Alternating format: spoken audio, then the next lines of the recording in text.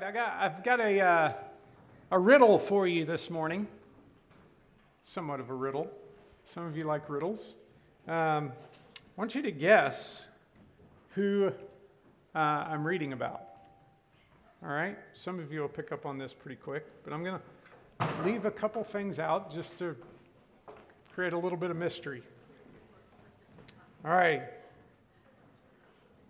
Here, as understanding raises her voice. On the hilltop along the road, she takes her stand at the crossroads.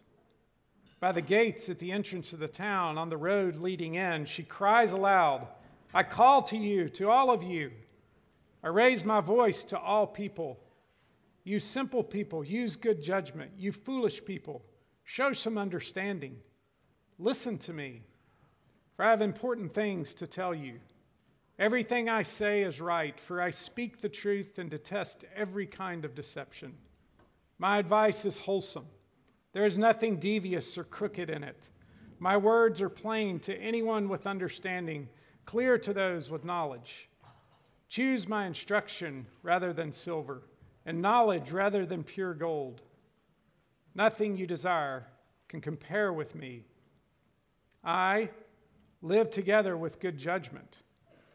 I know where to discover knowledge and discernment. All who fear the Lord will hate evil. Therefore, I hate pride and arrogance, corruption and perverse speech. Common sense and success belong to me. Insight and strength are mine. Because of me, kings reign and rulers make just decrees. Rulers lead with my help and nobles make righteous judgments. I love all who love me. Those who search will surely find me. I have riches and honor, as well as enduring wealth and justice. My gifts are better than gold, even the purest gold. My wages better than sterling silver. I walk in righteousness and paths of justice. Those who love me inherit wealth. I will fill their treasures. The Lord formed me from the beginning. Before he created anything else, I was appointed in ages past, at the very first, before the earth began. I was born before the oceans were created, before the springs bubbled forth their waters, before the mountains were formed, before the hills I was born, before he made the earth and the fields and the first handfuls of soil. I was there when he established the heavens, when he drew the horizon on the oceans. I was there when he set the clouds above, when he established springs deep in the earth. I was there when he set the limits of the seas, so they would not spread beyond their boundaries. And when he marked off the earth's foundations, I was the architect at its side. I was his constant delight, rejoicing always in his presence. Oh, how happy I was with the world he created, how I rejoiced with the human family. And so, my children, listen to me, for all who follow my ways are joyful. Listen to my instruction. Don't ignore it. Joyful are those who listen to me, watching for me daily at the gates, waiting for me outside my home. For whoever finds me finds life and receives favor from the Lord. But those who miss me injure themselves. All who hate me love death. Who am I? Wisdom. Very good. Lady Wisdom from Proverbs 8. This morning, we are going to be diving into some very high mysteries of Scripture. These bookends of our passage are profound. They've been something that guys in ivory towers have discussed and tried to figure out, and there's just grand mystery around it. But this morning, what I really want us to do is we get to peer into the life of Jesus when he was 12 years old and watch the way he grew in wisdom. Let's look at God's word together. Stand together as we read from Luke chapter 2. I'm going to begin in verse 39 and then go through 52. So this is God's word. May we give attention to it. And when they had performed everything according to the law of the Lord, they returned into Galilee to their own town of Nazareth. And the child, Jesus, grew and became strong, filled with wisdom, and the favor of God was upon him. Now his parents went to Jerusalem every year at the feast of the Passover, and when he was 12 years old, they went up according to custom. And when the feast was ended, as they were returning, the boy, Jesus, stayed behind in Jerusalem, and his parents did not know it. But supposing him to be in the group, they went a day's journey, and then they began to search for him among their relatives and acquaintances. And when they did not find him, they returned to Jerusalem searching for him. And after 3 days, they found him in the temple, sitting among the teachers, listening to them and asking them questions. And all who heard him were amazed at his understanding and his answers. And when his parents saw him, they were astonished. And his mother said to him, "Son, why have you treated us so? Behold, your father and I have been searching for you in great distress." And he said to them, "Why were you looking for me? Did you not know that I must be in my father's house?" And they did not understand the saying that he spoke to them. And he went down with them and came to Nazareth and was submissive to them. And his mother treasured up all these things in her heart. And Jesus increased in wisdom and in stature and in favor with God and man. This is the word of the Lord. Lord Jesus, thank you for your word. We pray this morning that the meditations of all of our hearts, the words that I speak, the things we think upon and wrestle with, and as we seek to grow in wisdom, we would once again apprentice and follow the Master and do as he has done and become like him. We pray in Jesus' name. Amen. You may be seated. It's so hard to wrap our minds around the bookends of this section of Scripture. The fact that Jesus, the second person of the Trinity, grew in wisdom. First it says he's filled with wisdom and with favor. The favor of God was upon him. And then 52, it increased in wisdom and stature and favor with God and man. It's just a grand mystery, because what this necessarily means, that if you grow in something, that means that you lacked something in the beginning and you grew into it. Right? So we have to admit here that Luke is making one of the most grand states of the humanity of Jesus that's made in Scripture here.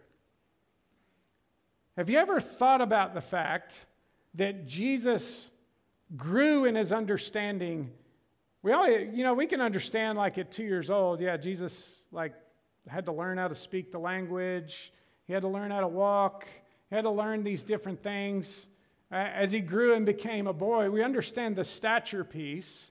But man, the favor, he grew in the grace of God, and he grew in wisdom. Those are like, for you and I, my understanding growing up of Jesus is, man, we've done such a great job at presenting Jesus as fully God. So he must have full knowledge of everything from the beginning, from the time he's in the womb till now he sits enthroned, and he knew it all before in the beginning, when he was there in the beginning, and he knows it all. He's the eternal Son of God, right? So are you comfortable, or does it make you uncomfortable to think that Jesus may not have known some things? That he actually had to grow in his understanding of certain things?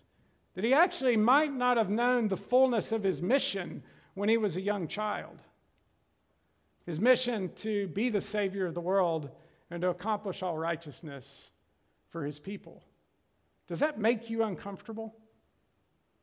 It should make us a little uncomfortable. Because here's these statements that Luke makes, and we're not quite sure how to wrap our minds around them. I mean, he's fully God and fully man. How is this possible? I want to wrestle with this morning because I think what we can learn from this is that we as followers of Jesus, as followers of the way, as apprentices wanting to do this thing, this hard thing we're calling life, we're once again going to look at the master of life and watch how Jesus grew in wisdom in this story. And we can imitate him. It's the beauty of his humanity. As the second Adam, he shows us the right pathway of life. He is the wise man in Proverbs 8. He is wisdom personified in his person, but he grew in that wisdom. All right, so let's think about this for just a minute.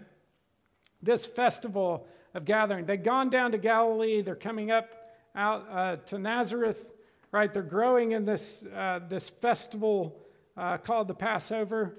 Just to make sure we understand what the Passover is this grand celebration of God's exodus. He's taken his people out of slavery. He's brought them into a promised land, and that moment of freedom came when he said, take a lamb, slaughter its blood over the doorposts. My people, when you do that, and the angel of death passes over your house and finds the blood shed on the doorpost, the angel will pass over and death will not come to your household. So as the people did that in obedience to God, they were set free from slavery in Egypt. God set them free because the angel passed over. So every year, over and over again, they would celebrate the faithfulness of God and call it the Passover feast. So here, the Passover is being celebrated. There's thousands of people flocking to Jerusalem. And this is probably what we believe to be about a 65-mile journey from Nazareth to Jerusalem. So imagine perhaps hundreds of people in the family unit of Jesus traveling together through the desert all the way to Jerusalem in this arduous journey of 65 miles. And it's taking them several days to do it. And they have this giant caravan of family, it's just like this giant parade of kids playing everywhere. I'm sure running back and playing with their cousins in the back, and then some of them were camping out that night at Johnny's tent, and then they go to Betty's tent and hang out with Betty and her family for a while. I don't know who these names are. I'm just throwing them out. But you get the idea. There's this kind of this camping trip going on as they're headed towards Jerusalem. And the same thing happens when they're going back. So this pilgrimage happens, and they believe that this is really Jesus' first pilgrimage to Jerusalem. This is his first time to the Passover feast, because it was considered when a young boy was turning 13, that this was kind of a rite of passage, that he would go and learn that this custom that would be done year after year after year, he was to be the head of his household and to take his family and do this custom every year. And so it's believed that this was Jesus' first trip into Jerusalem. And he was 12 years old. I mean, think about your life at 12 years old. How many of you are 12 years old? Anybody in here 12 years old? Sweet. Yeah. What's it like to be 12 years old? Awesome. Yeah, it's, you're ask a lot of questions. You're full of a lot of energy, right? You're starting to borderline on testing the waters of your parents a little bit. Do what? A little bit?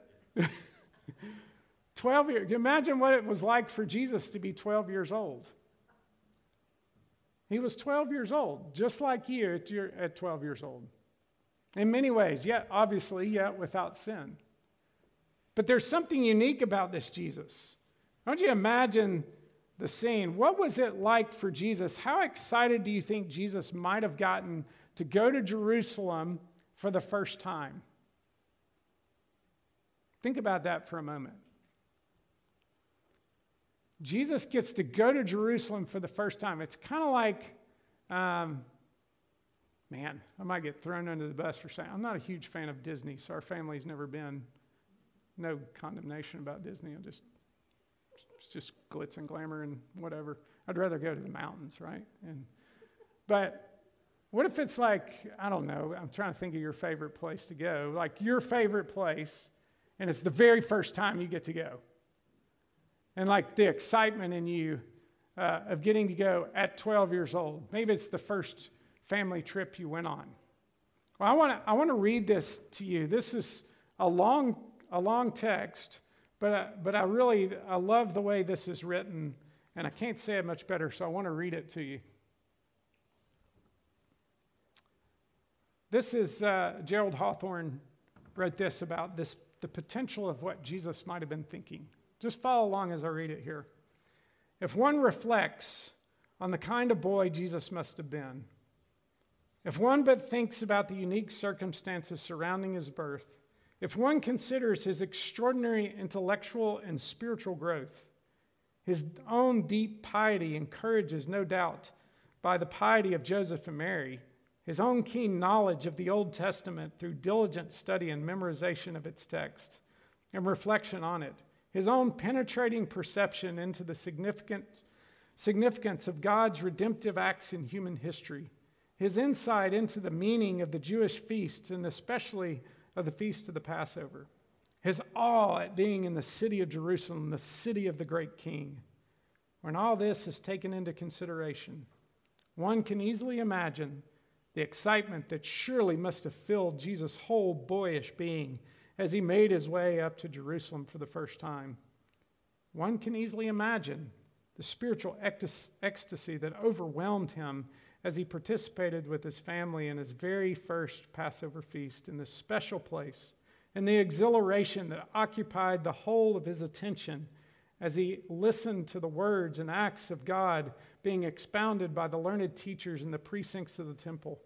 Surely then, one can easily conceive of the possibility that a person, even a boy, of his religious precocity of Jesus might indeed lose all sense of time and all sense of responsibility to stay in touch with those with whom he had come, even over an extended period of time, and that a person, even a boy, of his spiritual sensitivity and awareness would wish to be in his Father's house, the temple, rather than anywhere else in the world. Does that capture your heart for Jesus? I really want you this morning to be so captured by the reality of the beauty of the humanity of Jesus, this fully God and fully man, that he was like a childhood excitement of like going to the greatest city that he'd heard about, that he'd read about, that his parents had taught him about, and he's going into Jerusalem with this grand excitement, with his eyes wide open, his heart pounding, the adrenaline rush that he felt, the love of his Father. Just he gets to go to this place that he's heard and read about for so long, the temple of his Father, and he gets to go and sit and learn and watch and be a part of it. Could you imagine the boyhood imagination and the excitement of Jesus walking into the grandness of that temple? Herod's temple was insanely beautiful, more massive than anything that you and I would say that anything that is currently in the world right now. This temple was probably the most beautiful place on earth. Gold, statues, columns, massive. The foundation stone of the temple was said to be something like 30 yards wide by 50 feet long and weighed over 15 to 20 tons, 100 tons. Like, how in the world did they build that kind of stuff back then? Right? We think, oh man, we're just so smart, we're so sharp, we got all this technology, we do all these amazing things. The temple was one of the most beautiful things that you could ever lay your eyes on. And when Jesus laid his eyes on it, his excitement level went through the roof, I think. And here he was at 12 years old, getting to go into this temple with his family. So imagine what that must have been like. And then we read, as we go into this, so look at verse 31. Now his parents went to Jerusalem every year. Jesus was 12 years old. They went according to the custom. So Jesus grew up in this custom of his parents teaching him all of this.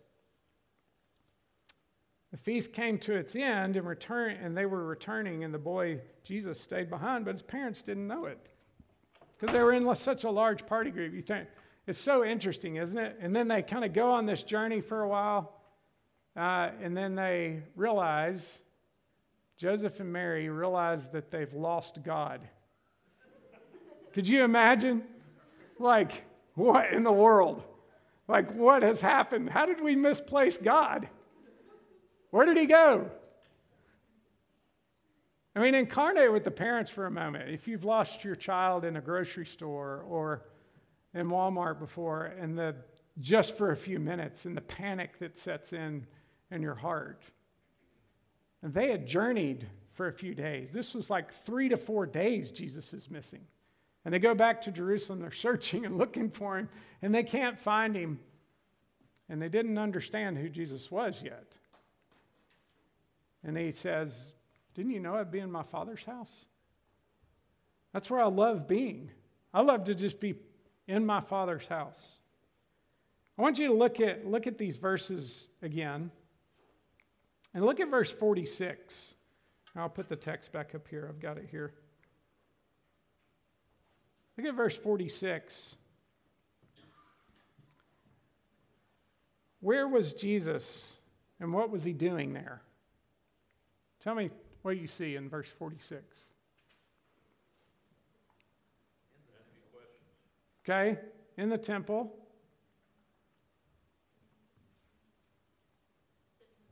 Sitting among the teachers. Listening, Mr. Ryan, go ahead. Asking questions. Listening to them. Answering questions. Okay. So how many of you, when you've read this before, right? This is the temple courtyard. It's kind of this cool area where the priests and the scribes would be in one area of the temple, and during the Feast of the Passover, towards the end of it, they would come out into the courtyard area, and they would stand kind of on a raised platform, kind of like this, and the people would be sitting on the ground, listening to them and asking questions. It was like this catechism time. They would ask questions, and people would ask questions of them, and they would answer it. And Jesus is sitting among these people doing this, listening to them. How many of you, when you think about this scene, traditionally in your mind, you think, Jesus isn't really asking questions? Anyone be honest? That was my thought at the beginning. Anybody else thought that? Am I the only one? You can raise your hand with me. Don't make me feel silly. I always thought Jesus was not really asking questions. He was kind of asking questions, kind of like stump the chump, you know? Like, yeah, let's see if I can answer this one. Like, I got all knowledge. I know all these things. So he starts throwing questions out, and then it's like this, like smart aleck 12-year-old Jesus, right? Like, let me see if I can stump him here with this. So he goes into this. He's asking all these questions. I love to think about this, because why do you think Jesus is asking questions? What's he doing in the temple here at 12 years old? What do you guys think? Learning. What's he learning, you think? Okay, very good. He's learning more about the scriptures. Anybody else? What else do you think Jesus might have been learning? Learning about his Father. Great. What else? He's learning what it's like to look at himself through his own creation. Oh, cool. Yeah. He's learning more about who he is. That's awesome. I love that. Yeah, what else? Learning about his competition. Okay, let's expand on that a little bit. What do you mean by he's learning about his competition? Like later during his ministry, they ask him all sorts of questions and things, so he's kind of feeling out what what questions they might ask him. Yeah. Dude, I love that. Yeah, I love that. Yeah, there's a distinct possibility, right? Jesus is, his wisdom that he's gathering here, right? Jesus is taking Lady Wisdom in Proverbs 8 at her word. And he's gaining wisdom not only about his Father's world, not only about his Father's plan, not only about his Father's mission for him, but he's in the context of that, he's learning about these Pharisees and these scribes and how have they taken my Father's word and how are they understanding it and reading it so that I can later have a real life discussion with them and hopefully draw them back into the kingdom. He is there in this loving manner. He's not smart aleck 12-year-old Jesus being snarky to the Pharisees. He's here learning from them. He's learning wisdom from them, from God's word. But he's also learning what people are like. At 12 years old, did you really understand what people are like?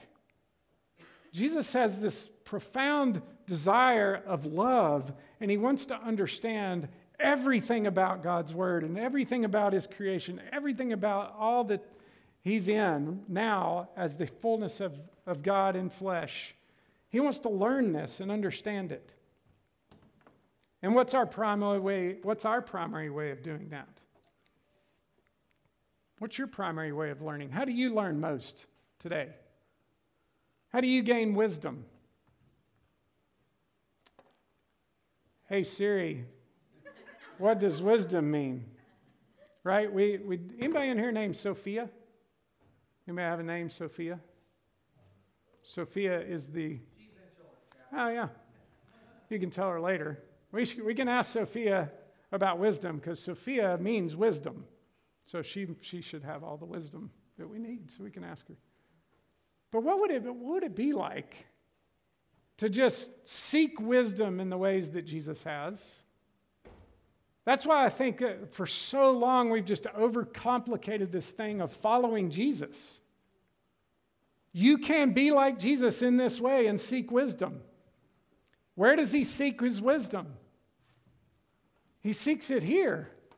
Do we really believe that Lady Wisdom in Proverbs 8 is real wisdom? I'm just convicted of how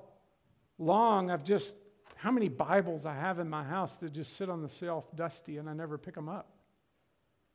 I'm not doing this in a legalistic way. I'm just challenging us. As followers of Jesus, as ones who, do you really desire the gain of wisdom? This ain't going to give it all to you. Searching the web ain't going to give it all to you. Asking your friends ain't going to give it all to you. Wisdom is found primarily, foremost, and to the fullest extent here of how to live life, how to love, how to live on mission, how to do life in God's kingdom. It's all right here. And it's all, I don't say this in a condemning way because I want to say it in a convicting way. This right here has been sitting in our homes, my home, for 52 years. And you know what I've done with it? The majority of my life, it's been like this, sitting on a shelf. And I continue to think the definition of insanity, that if I just keep doing the same old thing, there's going to be a different result. And year after year after year of my life for 52 years, I just barely crack it open. Could you imagine if you really believed that this was the wisdom for all of life, how transformative it would be for his church? I just don't think we believe it. I don't think we believe that Jesus believed that. This word was bread and life for Jesus Christ. If Jesus in the fullness of humanity is the second Adam, this was his consumption, his life, and he was sinless. Brothers and sisters, as relatives of the first Adam who are fallen, who are being redeemed, how much more should this be our wisdom to do life? I want you to think about, again, I'm going to drill down a little bit. How diligent of a student do you think Jesus was? Because I know some of you are like me. You're probably thinking, oh man, he just kind of, just perused through and got familiar with the stories. I think actually we have a clue as to how diligent of a student Jesus was of the Word. You ready for this? I think this is kind of cool. Look at, let me read this quote. The Holy Spirit, in filling Jesus with wisdom, did not work in this instant independently of social structures, but through them. That is to say, the Holy Spirit took advantage of every educational instrument that was thus readily available: home, parents, school, scriptures, life, and worship in the synagogue, and so on, and molded the intellectual and spiritual dimensions of this developing personality. Isn't that a cool quote? Back to my point. How diligent of a student was Jesus? In Matthew 5, he says this: "Do not think that I have come to abolish the law or the prophets." That's pretty much, he's saying, the entire Old Testament, his Hebrew Bible. "I have not come to abolish them, but to fulfill them.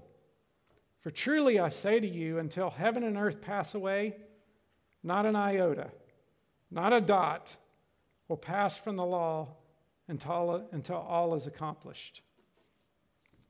This iota, or this dot, if you will, there's the word used here is yod. It's the smallest letter of the Hebrew alphabet. When he mentions this word iota, in the Greek it's translated the least stroke of a pen. Are y'all hanging with me? The least stroke of a pen. That means that it's like little horn or a point or an extremity. So there are several Hebrew letters that were written with small points or just fine little lines to them. And if you missed one of those lines, then you'd misunderstand a word and you'd misunderstand a sentence.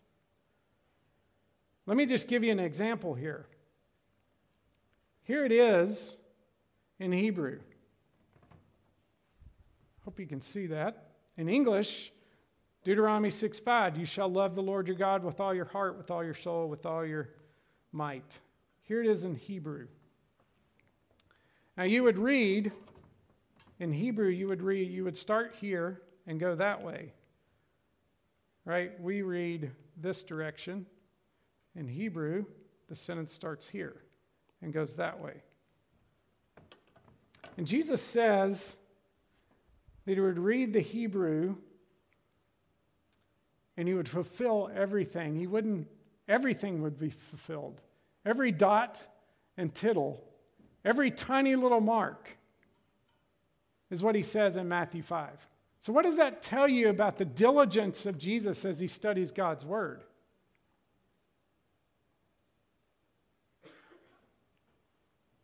Did he get distracted? Sure. Did he need to refocus and pray again and say, "Lord, help me"? Yes. Did he have to learn it? Yes. Did he have to memorize it? Yes. Did he have to refocus again and go back and go, "Lord, help me understand this"? Yes. And a lot of the very same ways and the very same struggles that you and I have in reading God's word, I think Jesus had. But he, Jesus, the man of wisdom, became the man of wisdom because he immersed himself in the scriptures. I mean, think about it for a moment. Think about just a corner of a room in Nazareth, in his own house, and he's sitting in that room with a lamp lit, and he's just immersing himself in the Hebrew scriptures. And what do you picture and envision Jesus is doing in that moment? It's like for me, I can just visualize Jesus just sitting there, just combing through these scrolls and just writing, making notes everywhere and looking through. I'll just turn to to this, right? This is not to brag on me, but this is what I do in my Bible. Because I can't understand, I can't keep it all here, so I just have to write stuff down. So you just scribble it. I just wonder if Jesus maybe scribbled stuff down, and if he had like little papyrus note cards, where he'd like memorize stuff. What I want you to do on all this, right? We don't know all the details of this. There's a lot of mystery as the way Jesus learned, but we know that in the fullness of what Luke is saying here, he had to have grappled with understanding and wisdom, and the only ways that he got at true wisdom was reading his Father's word as the Spirit revealed things to him. But man, I bet he was just this insanely diligent student that tackled the principles. Imagine how carefully you would read if you understood your life in the same way. Imagine how carefully you would study the Scriptures if you felt your job was to fulfill and obey all that was written in it. Imagine how diligently you would examine the Bible if you truly believed it contained your assignments for life. This was Jesus' attitude. His passion was knowing and living out the written word. He did not want to turn from it to the right or to the left, to be careful to obey everything written in it. Jesus was a diligent student of wisdom. He studied how did he gain wisdom? He studied the wisdom literature. A little secret here. You have the same text that he had. Did you hear me? You have the same text that he had. Are you so flooded with the things of this world that the wisdom that's here, that you think you're finding wisdom and you're really just gaining knowledge? You're not gaining wisdom from the world, you're gaining knowledge, but this is where true wisdom is found. What if all of us in this room became students of the Word? Okay, I want to end with this because I think this is part of where the church maybe has been weak at helping people. I want you to understand this. I really want to I hope this brings great freedom for you. I want to tell you my story of my journey of reading Scripture. I am, maybe you know this, maybe you've caught this in my preaching. If they had an ADD and when I was 12, I would have been diagnosed, okay? I'm an adult, 52, I still have ADD, just so you know, right? So I jump from one thing to the next. My brain, I can't settle on stuff for very long.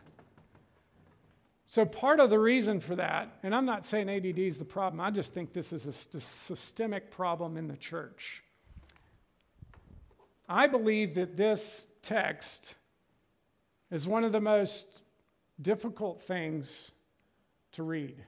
I think it's really difficult to read the Bible and to understand it and to get everything out of it. It's really hard. And I just want to say that up front. Like if you struggle to read this and to read it and understand it, that's okay. You're in good company. This is a really difficult book. It's why guys like Erica and I go to seminary to learn how to study it and read it. All right, people spend their lives trying to understand this book. But it's also very simple and profound in the story that it's telling. So I want to give you freedom. So every year I used to feel this really deep conviction all the way into seminary because I would run into these people in my church and growing up, and they would say, "Yeah, I'm doing my Bible reading program this year, and I'm reading through the Bible in a year." And I'm like, "All right, I'm going to do it this year." And I'd get to Leviticus, and it would just nosedive, right? Every year. I never read through the Bible in a year. Just confessing to you. I just can't do it. So I was very convicted of that. I went to seminary. I was in the bookstore at seminary, and I picked up this little booklet they had in there by John MacArthur, How to Study the Bible. I was like, this was my cup of tea. It was like 25 pages long. I was like, sweet, I can read this. And so I started reading through it. I was like, oh, wow. Like, it just freed me. And he said, slow down and read one book a year, was his recommendation. So I started thinking about that, and I was like, like, how many of you in here are, who's 66 in here? Okay? Marianne? Marianne, thanks for admitting your age. We love you, Marianne. She looks like 50, right? So Marianne, what if, like, at year one, your parents said, hey, I'm going to take the book of Philippians, and we're just going to read it for a year. And then the next year, they took another book. They read it for a year. Next year, they took another book and read it for a year. Instead, I think what we do often is we're like, hey, here's the Bible, consume it. We don't give instruction. We don't give direction around it. I am giving you the freedom to slow down. And maybe perhaps some of you that are young, I'm not going to live 66 more years, but some of you are. How cool would it be if you just picked every year, I'm going to read through, like this year, you should be, maybe dedicate your year to reading through the Gospel of Luke, since that's what we're preaching through. And just take a year to read through Luke. How cool would that be? You'd be kind of like an expert in Luke by the end of the year. You could memorize long sections of it. Wouldn't that be cool? And then like 5 years, maybe you've done 5 books and you really know those 5 books. Because I think the mistake we've done is we just kind of, like I said, we just kind of said, here, read it. And then we try to like, I used to do this, like, oh, well, I don't know where I'm going to read this morning. Oh, there we go. Isaiah 4. 7 women shall take hold of one man in that day, saying, well, I'm literally just doing this. We will eat our bread and wear our own clothes. Only let us be called by your name. Take away our reproach. Man, I read God's word today. I have no clue as a pastor what that means. No clue. But that's how we handle Scripture, right? And they're like, I want to grow in wisdom. But man, just take one book, right? You probably got to double up on like 1 John and Philemon. I mean, you probably don't want to study those for a year, right? But I just encourage you to do that. If you want to be a man or woman of wisdom, do what Jesus did. Second advice is, when you're reading Scripture, go into it.